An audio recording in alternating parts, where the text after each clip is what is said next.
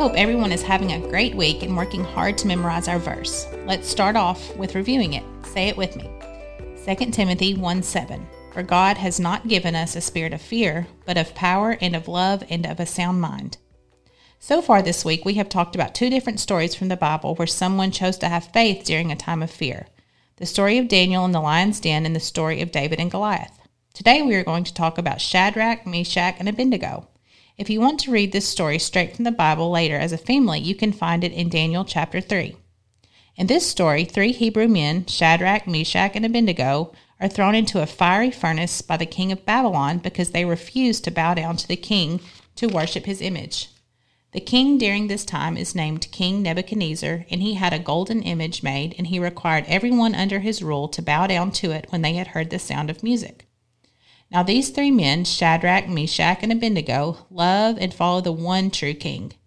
They know that God has commanded his people to never worship other idols or serve other gods. Because of this, they refuse to bow down to the golden image the earthly king has created. When the king found out the 3 men refused to bow down, he had them brought before him.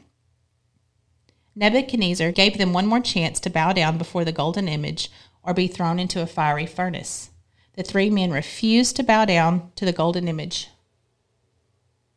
They told the king they knew their God, the one true king, could deliver them from the furnace, but even if he didn't, there was no way they were going to disobey by worshiping a false god. Just like David, if the 3 men would have given into their fear and worshipped someone other than their God, they would have sinned against God. However, unlike David, these 3 men were not given confirmation that God would deliver them from the fiery furnace. David had a verbal promise about the future. These 3, however, did not, but they still refused to disobey God, and they had faith that if God wanted to, he could deliver them. Shadrach, Meshach, and Abednego were thrown into the fiery furnace, and can you guess what happens? Not only does the fire not harm them in any way, but when the king looked into the fire to see what was happening, he saw a 4th man walking in the furnace with them.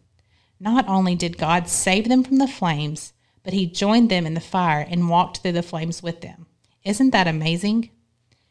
Due to these men choosing faith over fear, the king even had a change in heart in the end and gave praise to God.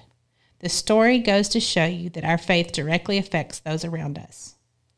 Discuss together as a family. Has someone's actions around you affected your faith? Have your decisions ever affected someone else's faith that you know of? Pray with each other that God can give you opportunities to affect others' faith in positive ways, that your influence can help someone else choose faith over fear.